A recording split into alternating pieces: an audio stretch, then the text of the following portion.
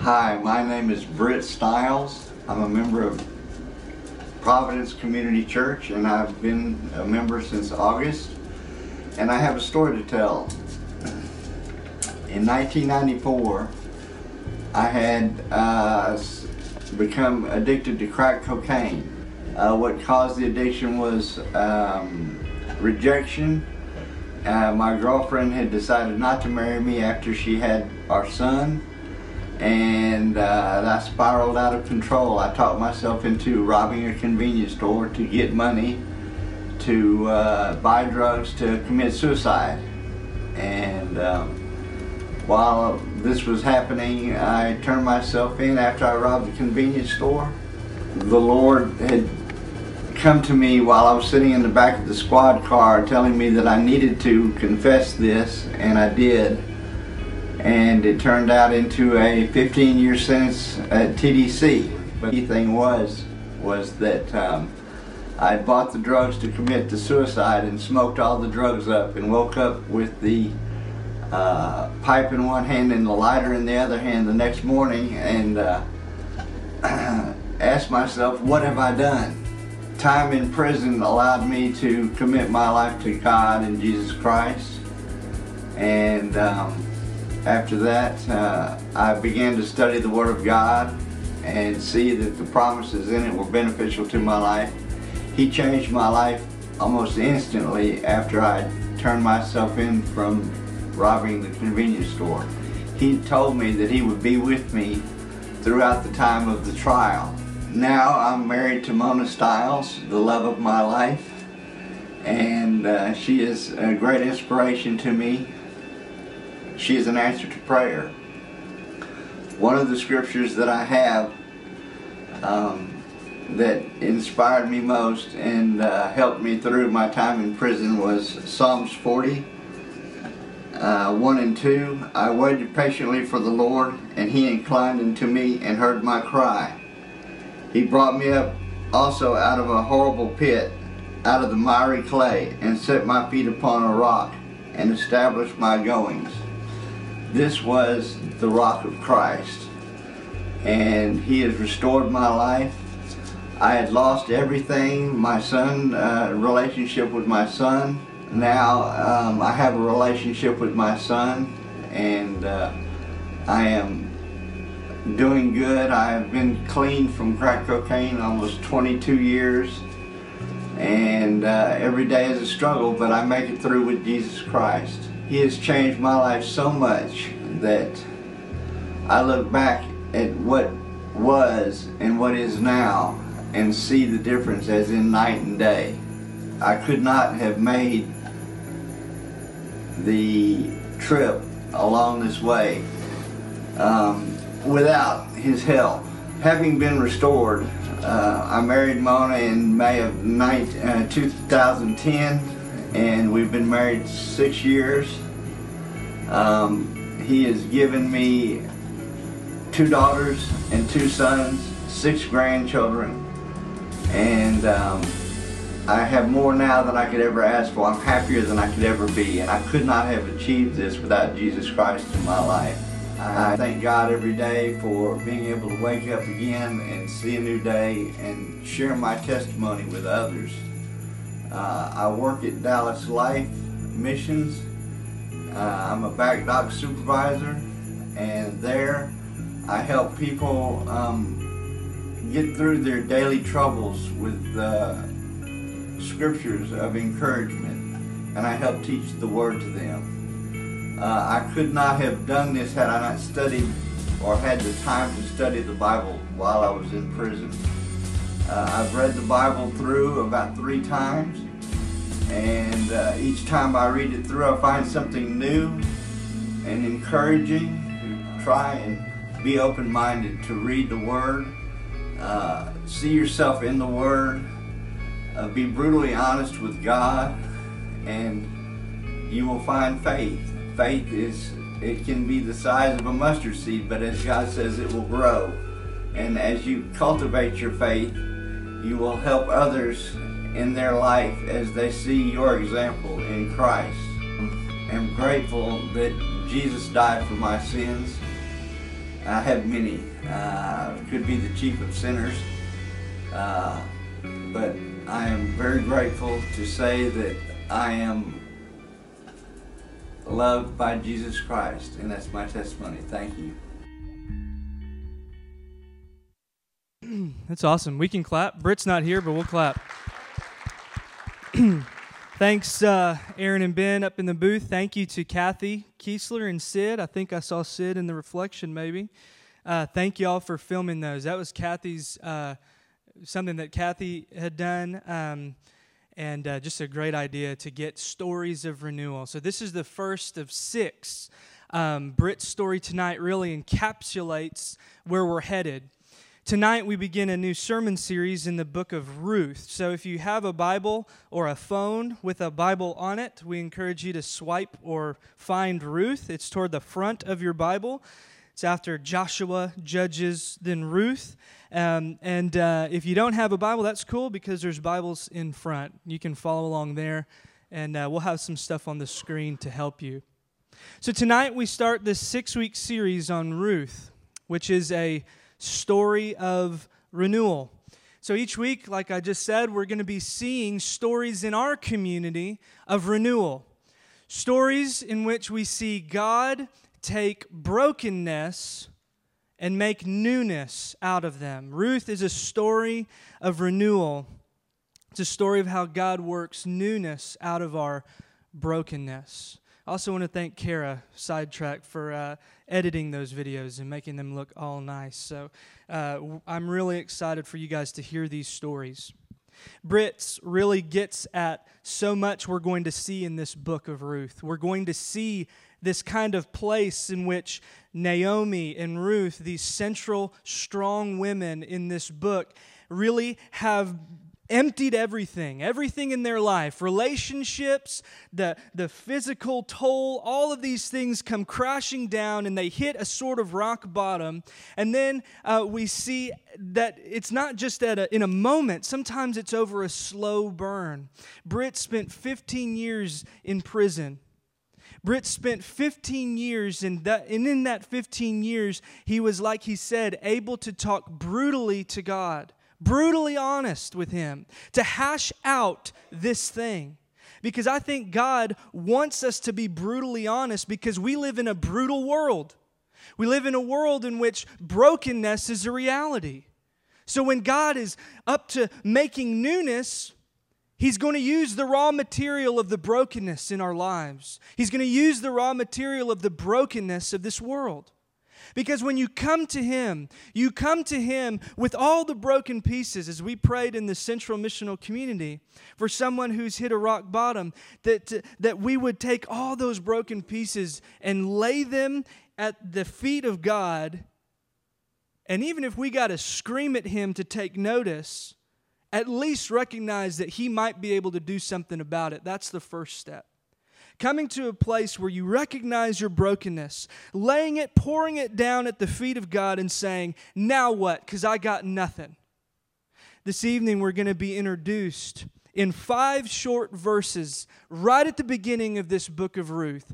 This emptying, these broken pieces, one after another, over a long decade of pain. And then we're going to see in the next 6 weeks a story of how ordinary people in ordinary ways see how God is at work. Brokenness, as I said, sometimes is brought on by sinful choices in our lives.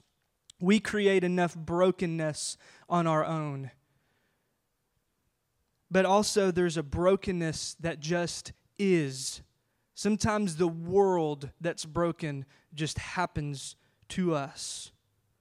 In Ruth, I want to tell you right now, before we really go any further, you're not going to see all the answers you want to see about why the brokenness happens.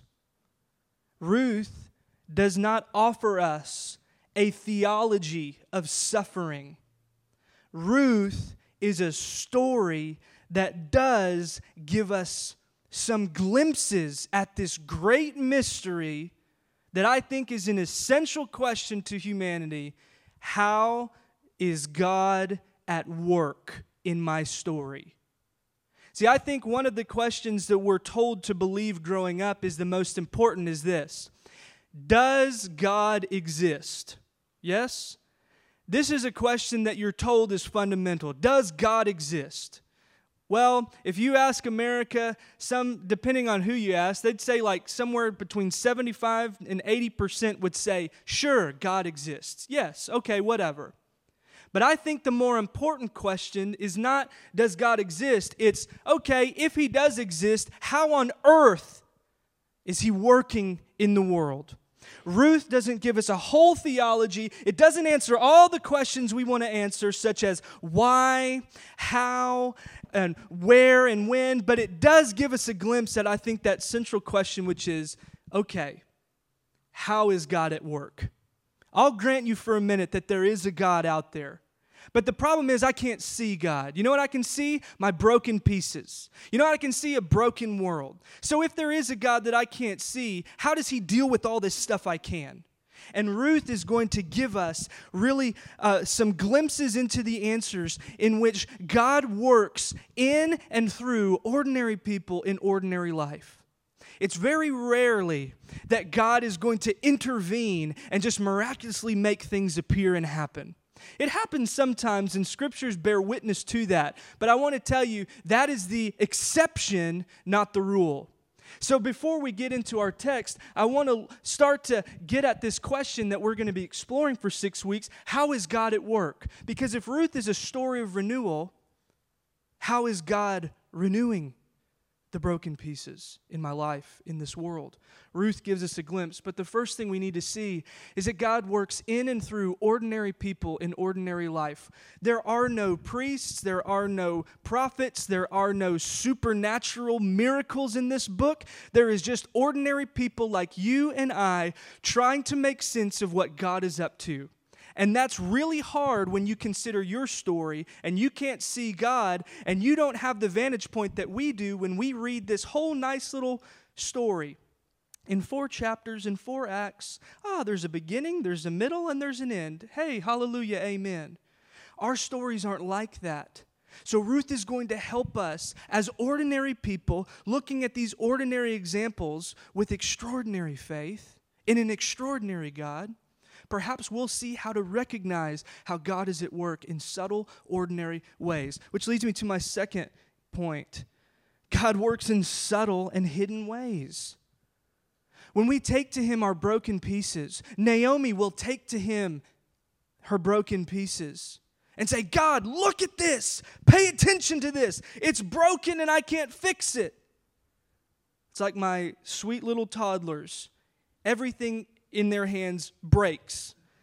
And the first thing they do is come and find Daddy. What they haven't figured out yet in their short little lives is that Mommy is actually better at fixing things than Daddy, which is another thing we'll learn in Ruth. Strong women, man, you got to love those women. Don't take these gender stereotypes that Dad can fix it. Daddy can't fix it.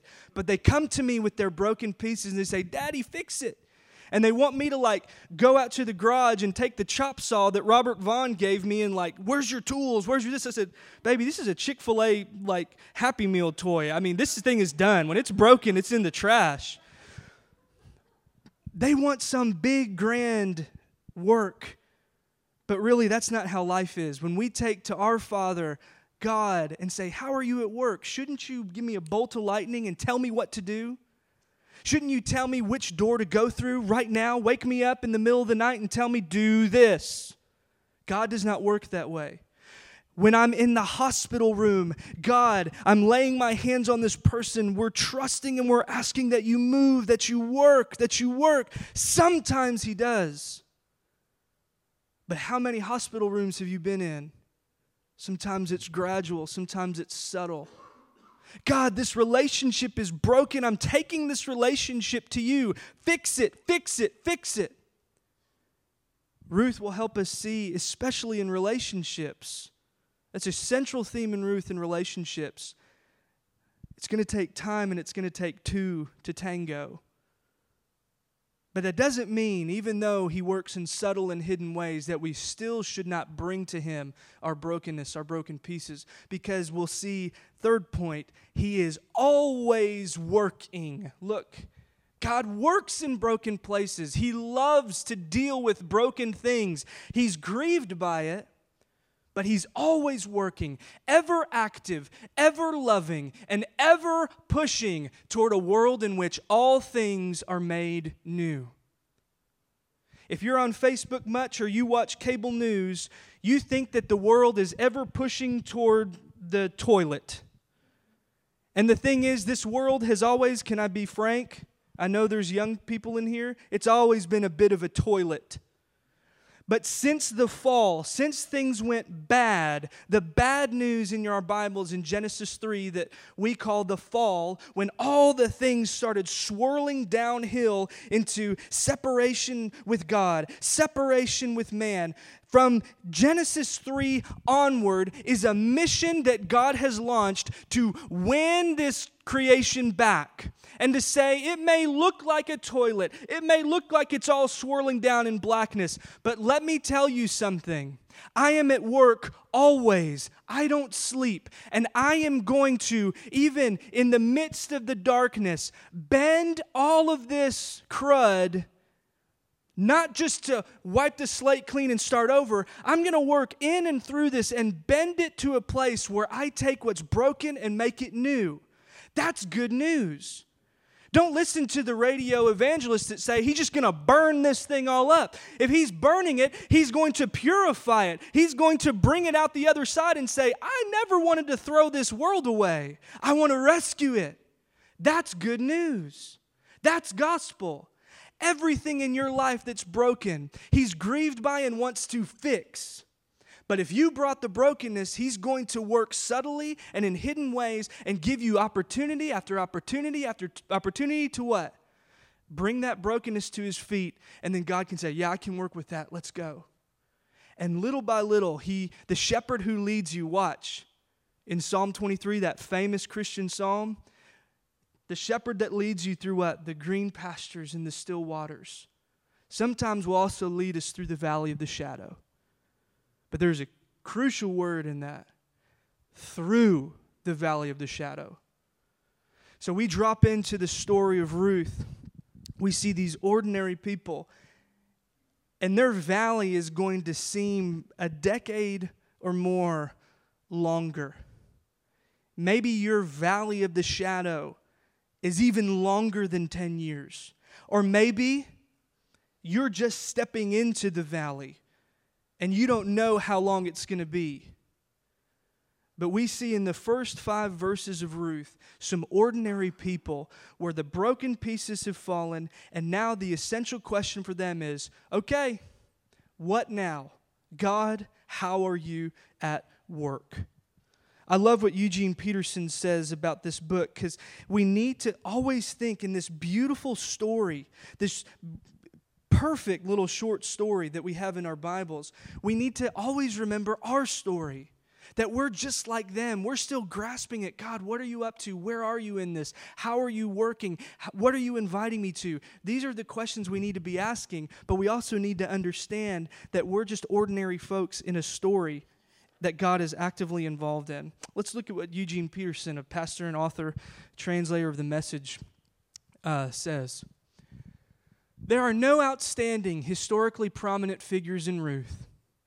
No splendid kings, no charismatic judges, no fiery prophets.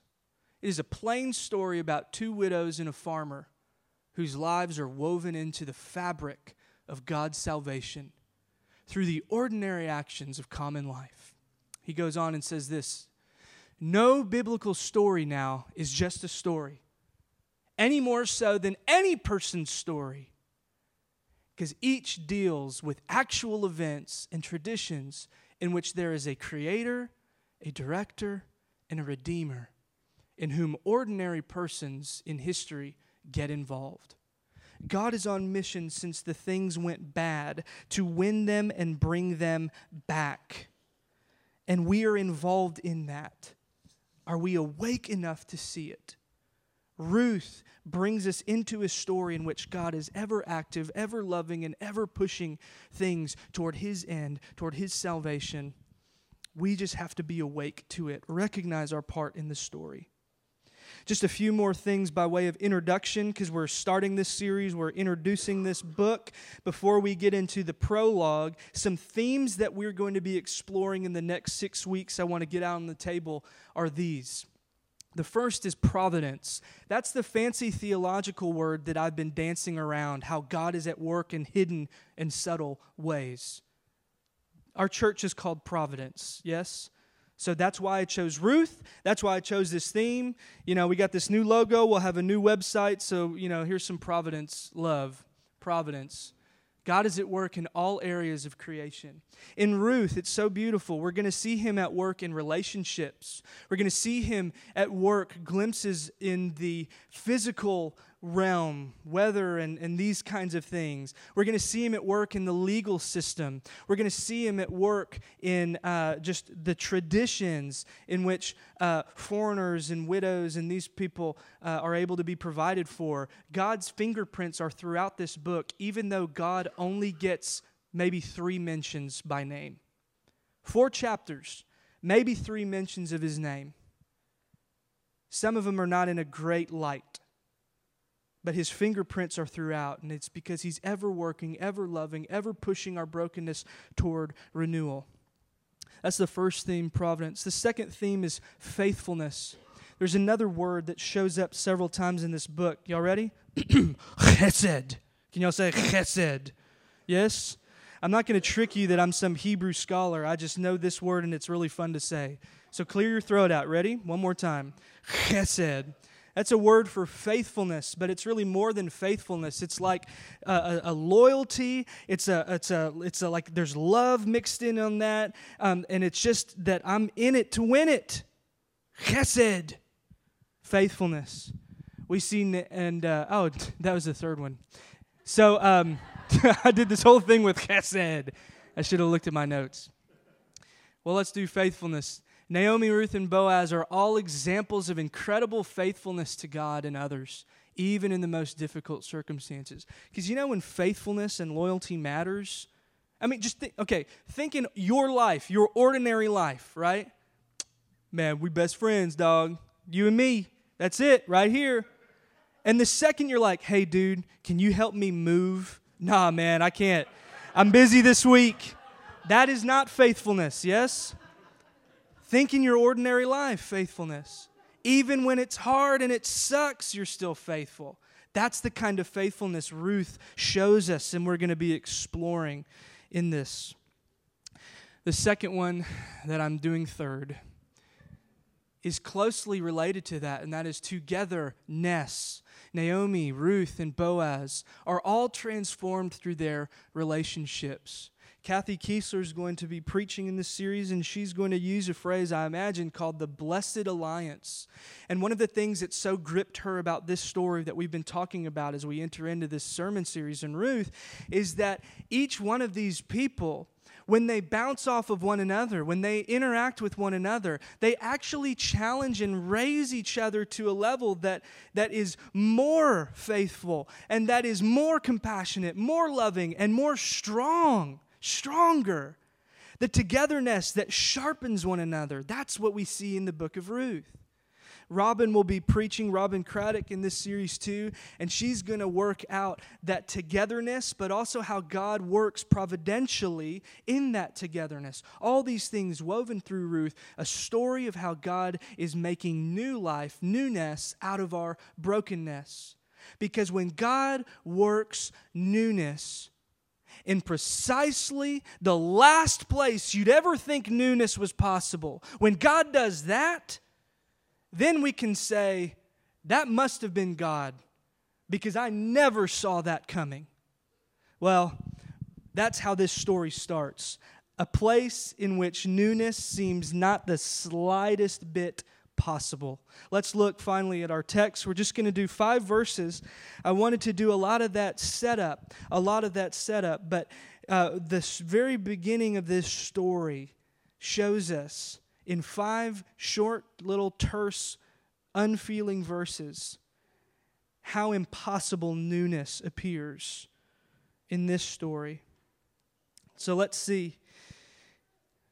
Ruth chapter 1, verse 1. It says, "In the days when the judges ruled, there was a famine in the land."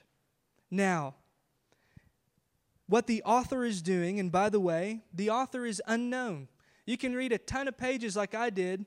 I told Amy, I said, I read like 100 pages this week on this introductory stuff of Ruth, and it's all these people's best guesses at who might have wrote Ruth.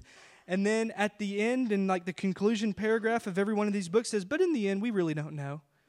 And I told Amy, I said, dang. So then what did? I read like 100 pages on like, when was this book written? And I read like all these things and skimmed all these things about like when it could have been, when it went. And then every one of their concluding paragraphs says, but we really don't know. So I don't know what to tell you. We don't know who wrote Ruth. We don't know when it was written, but here's what we do know, okay? It was written after the time of David, right? David and Goliath, King David, after David was born. How do we know this, okay? Ruth is a short story that bridges the gap between, flip back in your Bible, what's that book before it? Judges, okay? We just read verse 1, in the days when the judges ruled, okay? It bridges the gap between Judges and then what's the next book in Ruth? If you flip 1 Samuel, Samuel 1 and 2 is the story of king, the first king, Saul and then David. Ruth bridges the gap. What starts with the Judges, it bridges the gap and shows us, look at the end of Ruth, chapter 4, and Jesse, the father of David. It bridges the gap right there in the middle of our Bible. It goes Joshua and Judges, this period in verse 1 of chapter 1, into, hey, it's setting the table, God at work in ordinary people in ordinary ways to bring a great king, David. And it shows us several generations after reflecting on this story, how God has been at work all along to bring a king to Israel. But now the story begins back in Ruth 1:1 in the what? The days when the judges ruled. Who are the judges? Judges were military leaders. Y'all know Samson, he was a famous judge. Judges, there were no kings in Israel. And if you're writing anything down, you can write down Judges 17:6. It was a little snapshot of the period of the judges. He says, there was no king in the land. So then what? Everyone did what was right in their own eyes. When mom is away, the whatevers will play. What is it? Cats? Cats, the cats will play, yes? Another reason to look at my notes and write things down. There was no king.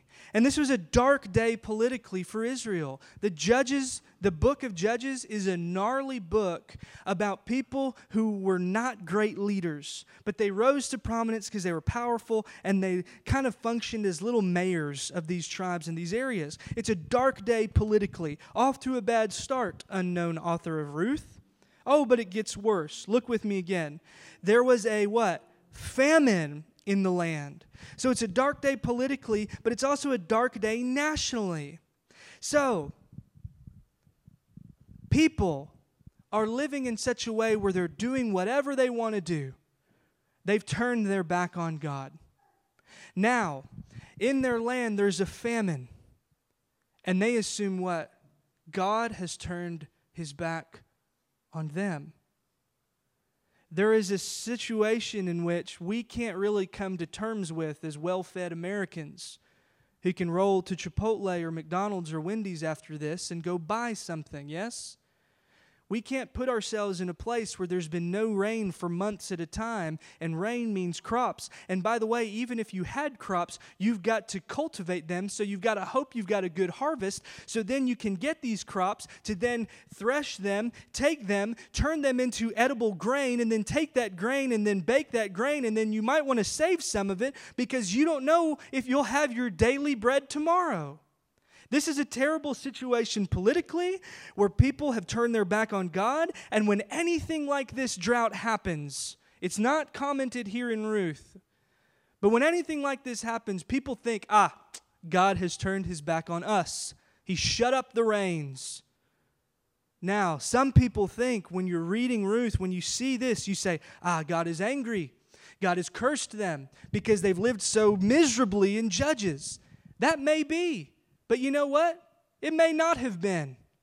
The author of Ruth doesn't seem to care so much with the, why did this happen? The author of Ruth says, this has happened. So again, you know what matters less in our lives when famines and dark times comes? Asking the question, why God? Because guess what? You frankly will never know. Maybe you know sometimes, because some choices that you create are A causes B. But when there's a famine in the land and all you see around you are circumstances to the contrary that God is loving, God is working, it's not so much to ask why, it's okay, what now? What now? Ruth doesn't give us the answers as to why things are so bad, but they tell us a little bit of a glimpse as the what next question. You with me? So a man, we're introduced to a man, okay? Don't get too cozy with this man. Spoiler alert, it's not going to go well for him. It's already bad, it's going to get worse. And then when it's worse, guess what? It's going to get worser, okay? Look at verse 1 at the end. So a man from Bethlehem. Okay, Bethlehem, y'all know that place, right? That's up, imagine I've got the Dead Sea right here. Bethlehem is up here, okay? Now, together with his wife and 2 sons, went to live for a while in the country of Moab, okay? Bethlehem's up here. Here's the Dead Sea. They're going to hook around, cross a river, and come all the way down to Moab, which is just to the east of the Dead Sea. Now, moving is annoying, yes? I already joked about the guy who didn't want to help his buddy, his faithful, loyal friend move. Moving is annoying for us today, yes? I'm still like getting forwarded mail, and I've moved like 5 months ago from Dallas to Richardson, and it's obnoxious. My library card has just expired, and that bums me out. But you know what? Moving then rarely happened because it was no mere annoyance. When you're moving your family, not only is the physical journey arduous, but what it means is you're saying, I'm leaving all of my Plan B emergency family and contacts and support. I'm leaving all of my familial and social support. I'm also leaving my God. Because even for followers of Yahweh, the God we know, the Father of Jesus, even to leave Israel means that you are cut off from His community, His places of worship, His priests, His life that is lived in accordance to the law. Not only are you leaving your support, you're leaving your entire religious life. Because every of these other countries had their little god, their tribal god. So you're not just getting to know a few new little streets and where's my Kroger at. You are in a place where you're completely isolated. People didn't move then. In order for them to move, it had to be really, really bad. Well, unfortunately, it gets worse. They go to Moab, and they were settling for a good while because they had probably heard, hey, there's food there. And the irony is Bethlehem means house of bread. But they moved because there is no bread left. And they go to this place, Moab, which has enjoyed a pretty sketchy history with God's people, Israel. But we'll get to that more in a minute. Verse 2. This man that we had just been introduced to from Bethlehem, his name was Elimelech. Say Elimelech. Get your tongue worked out. Oh, that was beautiful. Just seeing if you're still awake. We're only in verse 2, and I thought I'd be done by now. I'm only half joking. His wife's name was Naomi, and the names of his 2 sons were Mahlon and Chilion. They were Ephrathites from Bethlehem. That's probably that clan, that tribe from Bethlehem, Judah. That's their city, their clan, their city, their country, or their state zip code. And they went to Moab and lived there. Now, even though we've been introduced to the man, we've also been introduced to who? The woman. But she's not just a woman, she's Naomi. And make no mistake, this is Naomi's story. This is not the man's story. They went to Moab, they lived there. Now Elimelech, who's not just the man or Elimelech from Bethlehem, it's Naomi's husband, what? Died. And Naomi was left with her 2 sons. So again, we don't grasp how painful and difficult it was to relocate and move. We also don't grasp how painful it is to lose your husband if you are Naomi. Because husbands in a culture that was dominated by men, much more so than you may surmise our culture is, this is a patriarchal culture in which your only hope of provision and protection was man. All of a sudden, Elimelech, Naomi's husband, dies and she was left. She was left. All she had left in this world were her 2 sons. Again, you know what we don't get answers to? Why did this happen? We don't know. But I think the only question resonating in Naomi is, are you kidding me? We pack up our stuff. My family's long gone. He drags us across a river. We go down to this country. Oh, we may have a little bit of food now, but I don't have a husband. What do I do now? God, where are you? Understand that moving wasn't just driving down the street. This is a slow burn of bad to worse. And she's left now as a single parent, and she's saying, hopefully we can carry on. Because there's no greater tragedy in Israel or any of the tribal cultures in Ruth's day. There's no greater tragedy than your family ceasing to exist. Okay? There's no greater tragedy than your family line, your family name being wiped off the face of the map. This is a broken piece, the broken piece that we need to hold on to. Because Naomi's going to lay it at God's feet, we're going to see next week. And in a few weeks to come, we're going to see what God does with that broken piece. Because He will not allow this family to be wiped off the map. But it was sure threatened. Look with me in verse 4. These 2 sons, she's left with her 2 sons. We don't know how old, but they eventually marry Moabite women. Now, Moab is I told you, a little bit of a sketchy relationship. So Naomi, you might think, would have a little bit of red flags when they bring home some Moabite women. Because Moabites worshipped a different god, yes? Because they're different people, different culture. Their god was called Chemosh.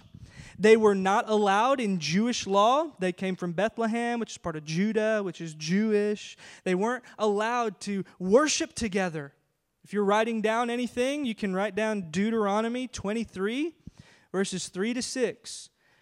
Moab gets some mention in the law of Moses that says they're not permitted in the assembly of Israel. And they have a shaky history with Israel, we see in Numbers 22 to 24, if you're writing things down. But they married these Moabite women, which you might think, that's some red flags. Can't trust them Moabite women. But you know what I think? I bet you Naomi welcomed these women, even though they're foreign, even though they worship other gods, because it was probably a little bit of balm to her broken heart, because she feared survival. Not just because it's not just, I get to have some grandkids. Having grandkids, she hoped, would rescue them, because surely it can't get any worse. Surely we can carry on. Well, they married Moabite women, one named Orpah and the other Ruth. The book's named Ruth, but this is still Naomi's story. We'll talk about Ruth more next week. After they had lived there about 10 years. Okay. There's something going on here. There's no more mention of the family unit growing larger. So we've got Naomi, we've got her 2 sons, we've got Orpah and Ruth, and then verse 5 starts and says, both Mahlon and Chilion also died. And Naomi was left without. So again, she was left. Look at verse 3. She was left with her 2 sons, but now 2 short verses later, she was left without her 2 sons and her husband. She was deprived. They'd been there for 10 years, and what we need to see, a subtle clue here, is no grandchildren. So she goes from being single parent, 2 kids, to now having 2 daughters-in-law, no grandkids. It's still a shaky proposition. They're in a new place with new gods, new customs, and no support. Naomi couldn't go get a job in a patriarchal culture. No, she couldn't be protected from these new people. But she also doesn't have grandkids. And so what we have, it says Naomi was left without. She was deprived. We have all in between the lines of verse 5, we have this single parent. We have women who, for whatever reason, have not given or had kids. And we've got a widow. We have a culture that's opposed to this poor family. We have a culture that prevented them from carrying on and having a life for themselves. It went from bad to worse to much, much worse. 10 years of brokenness and suffering laid out clinically in 5 verses. Y'all heard of a twist ending? This is a twist beginning. This is one of those places like you look at and you say, this story is going to stink.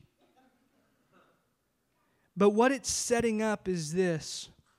Not a love story like you've heard maybe your whole life in Bible studies and Sunday school. It's not just a love story. It's so much more than that. Because yes, there are a couple that's brought from this. Yes, there is a love in this story. But that love points to something so much deeper.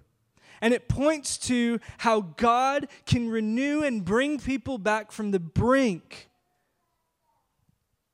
It's not just a love story. It's a story of renewal. So what do we know in our surprise beginning? That Naomi is deprived. She's emptied. Next week, she's going to lay it all out before God and say, I'm emptied. I'm done. God has surely done this. She's convinced this is the end of her story. What we don't know again is why. But we do wait with expectation to see what's going to unfold and how God is at work. Because for us, the question is not so important the why, but it's the how, God, are you at work? How are you going to do something? What, God, might you form in me? Think back to Britt's story. You know when God got his attention? In the back of a squad car. You know when he began to walk with God and sort out how he's at work in his ordinary life? In a jail cell. Sometimes you bring brokenness onto yourself. Sometimes brokenness lands on you. But the central question is not why, it's what? Am I going to trust my God enough to lay out the broken pieces and hash it out with him? Am I going to be able to lay it out there? And am I going to be able to walk with him even through the valley? Because you know what? Ruth will feature in the genealogy, the record of history and story of Jesus in Matthew chapter 1. And Jesus is someone who laid it all out before God in a garden. And he said, this is terrible. Is there any other thing we can do here? I've been rejected.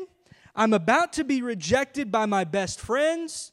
Things look pretty bad. Is there any other way?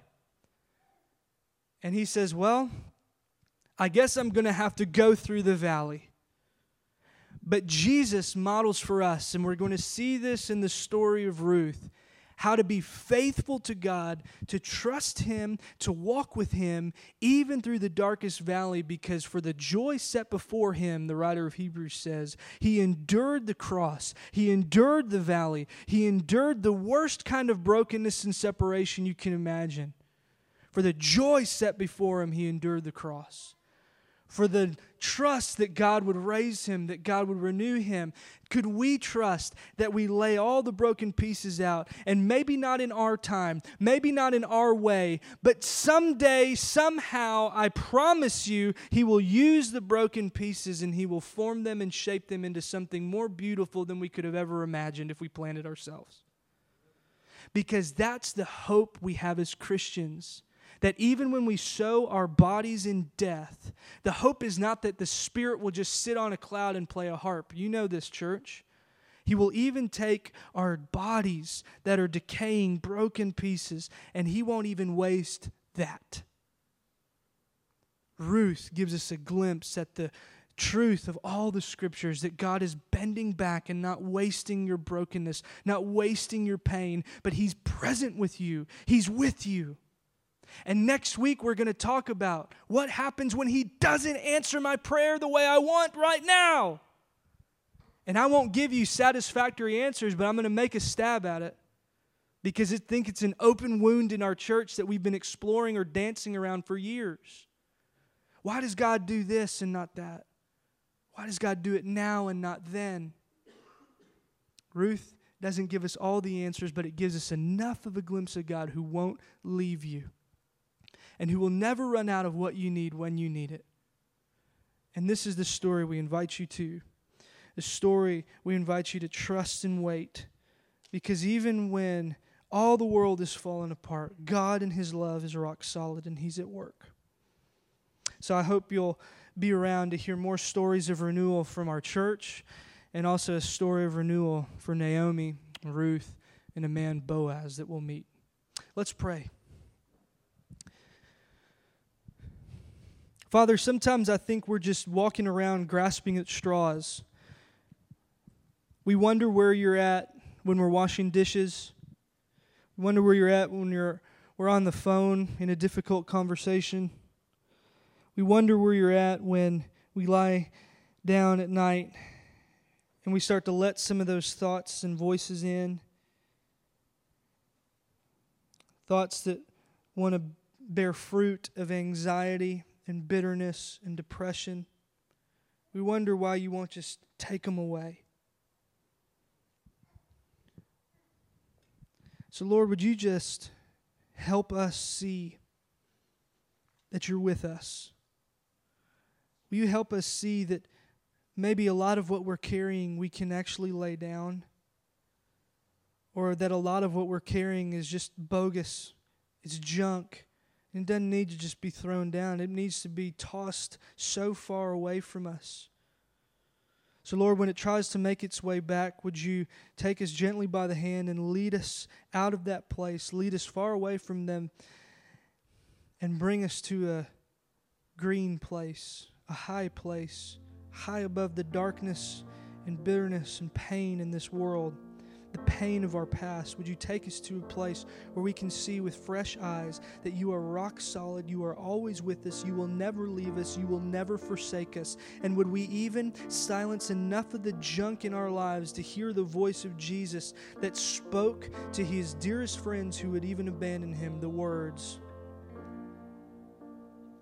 "In this world you will have troubles, but take heart, I have overcome the world." Remind us that you did that, Jesus, through the pain and agony and brokenness of a cross, but that you saw the other side, and we who hope in you will see it too. So until that day, Lord, whether we're walking with you in the green places or the dark places, would we see you and walk with you. In Jesus' name, amen.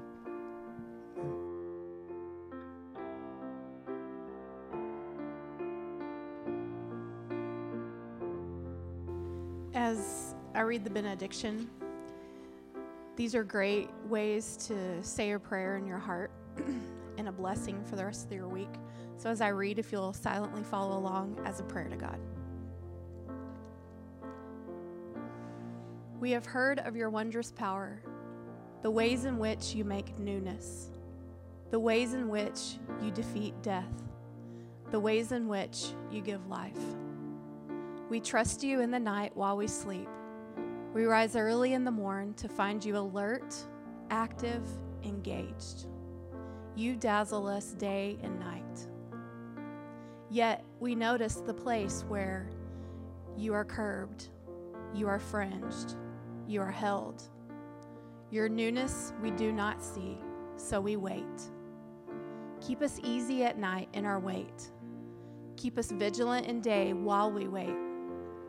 Keep our wait fixed on you, you alone, you and none other, and we will rejoice.